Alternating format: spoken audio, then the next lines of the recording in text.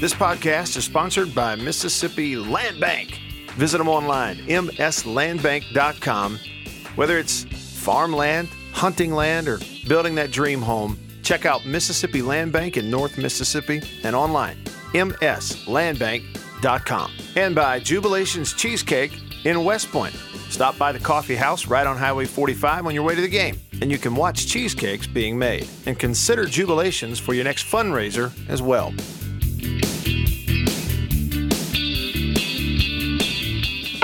What's up, everyone, and welcome to another late night edition of Dog Pile, another eventful day of baseball in Starkville, Mississippi for the Starkville Regional. I am Brett Hudson. As you know, those of you that are consistent subscribers to Dog Pile, we're coming to you daily during the Starkville Regional, and in theory during the Starkville Super Regional, and in theory during the College World Series. But we got the Starkville Regional on our hands at this point in time, and that's what we're going to focus on with these daily podcasts. And we're coming to you after the Saturday of the Starkville Super Regional. Miami beat Southern 12-0. Southern, the Jaguars are out of here. Mississippi State 7, Central Michigan 2.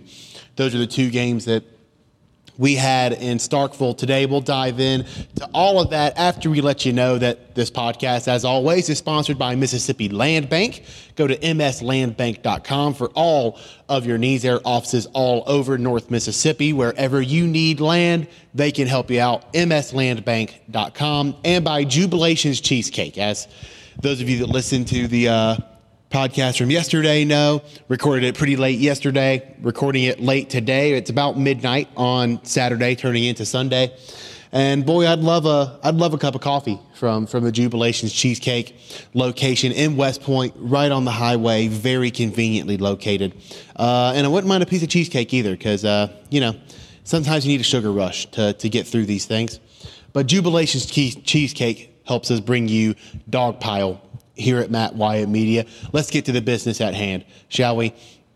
Miami 12, Southern 0, Mississippi State 7, Central Michigan 2. We'll get to everything else that happened in college baseball around the country later on in the show. But to lay out the schedule for you, for those that aren't 100% sure of it, Central Michigan plays Miami at 2 o'clock on Sunday. The loser of that game is out of here. The winner plays Mississippi State at 8 o'clock Sunday night. If State wins that game, they win the regional. If State loses that game, those same two teams will rematch at 6 o'clock on Monday night with a super regional spot on the line. And Mississippi State has the upper hand in this regional with some help from Ethan Small. He does it again in his start against Central Michigan. 6 innings, 5 hits, 2 runs, 10 strikeouts.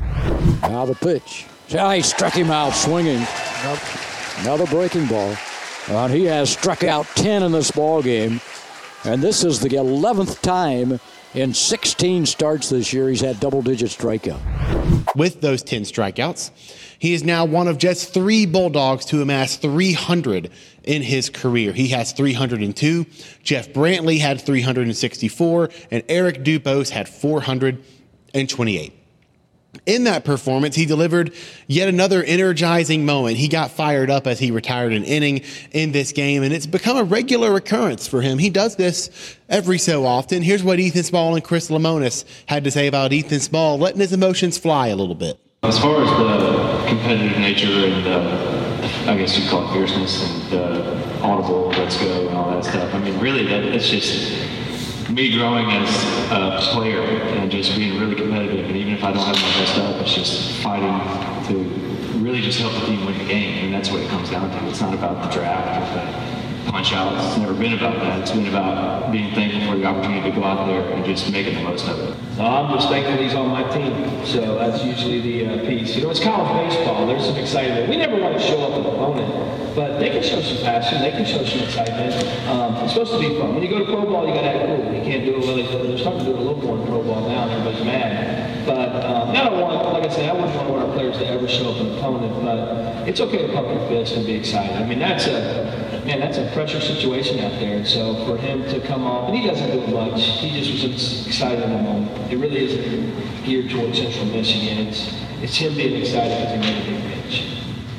So one thing on Ethan and one thing on strikeouts as a whole. What really impresses me about Ethan is he adapts what he has to the given day's task at hand. For the most part this season, he was racking up strikeouts on the high fastball, using his high-spin fastball high in the zone to be just devastating with 2 strikes whenever hitters are enticed to protect the zone, right? But against Vanderbilt, he was spinning breaking pitches for strikeouts because he noticed early in that game that it was working against that particular lineup.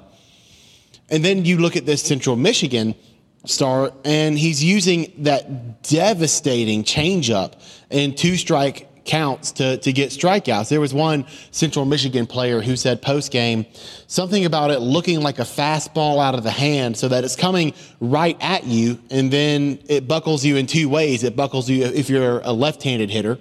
It buckles you in 2 ways. It buckles you by slowing up a lot, and it breaks right into the zone for a called strike 3. It's a tough situation to be in, but Ethan Small's kind of adjusting the weapons he uses on a given day to what he has to face on that given day, and it's a level of maturity out of him as a pitcher that shows a lot, and it's a different kind of maturity from the one that he mentioned in the soundbite we played earlier, but it's maturity all the same, and it's really impressive out of him. And on the strikeouts as a whole, Ethan had 10 of Mississippi State's 13 strikeouts today, which helped this 2019 squad set the school record for 661 strikeouts, breaking the record of 655 from the 1997 team. And that 1997 team did that in 68 games, whereas these Bulldogs broke that record in 61.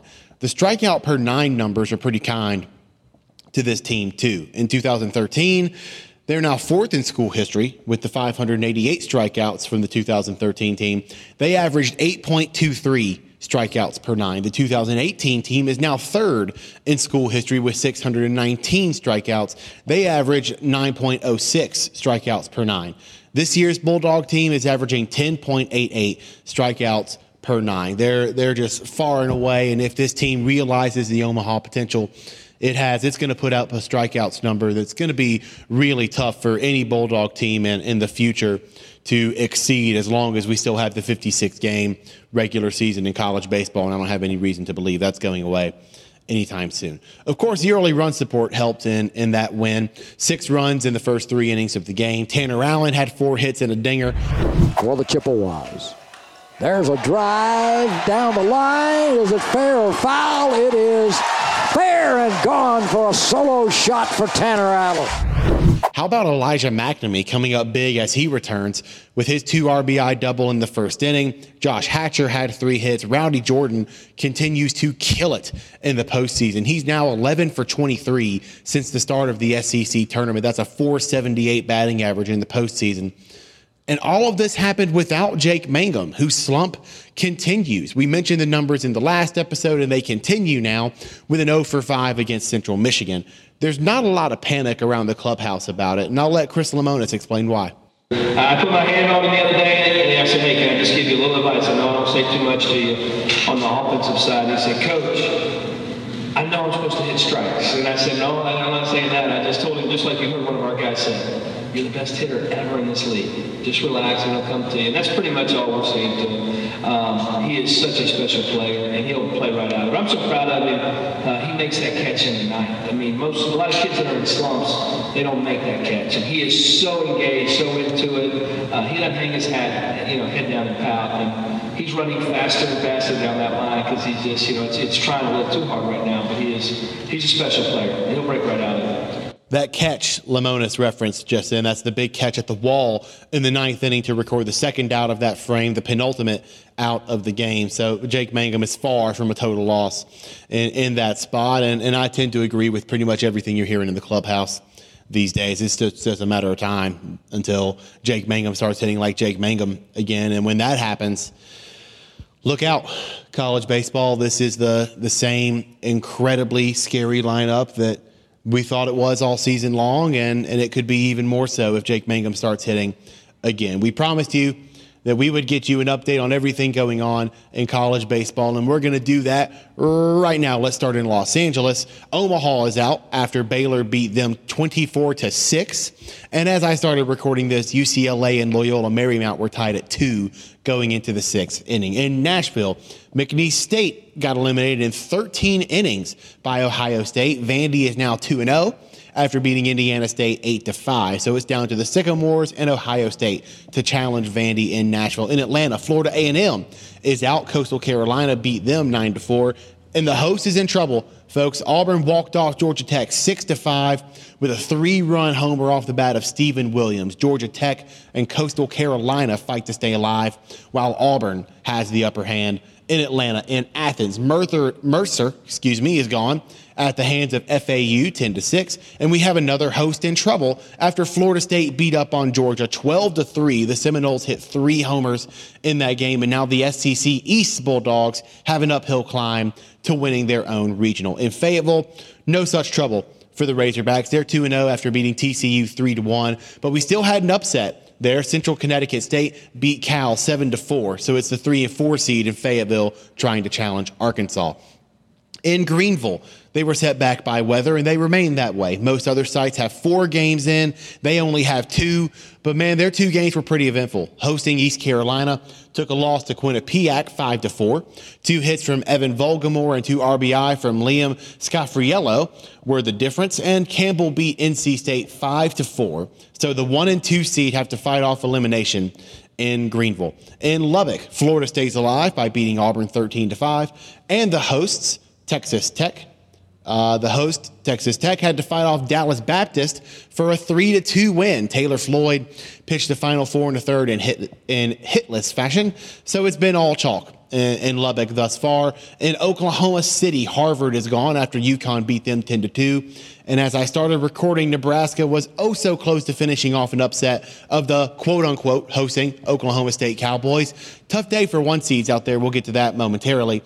In Louisville, Illinois, Chicago was the very first team out of the field of 64 after Indiana beat them 9-5. But another host went down. Illinois State beat Louisville 4-2. Matt Walker went the distance, 6 hits allowed in that upset win. Louisville is up against it in their own regional. Go to Palo Alto. Remember, that's the regional that Starkville is paired with.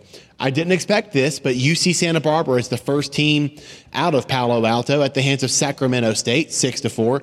And another upset bid in the works as I record. Fresno State is trying to knock off hosting Stanford. In Oxford, Jacksonville State upset Illinois 7-5 to stay alive and sends the Illini home.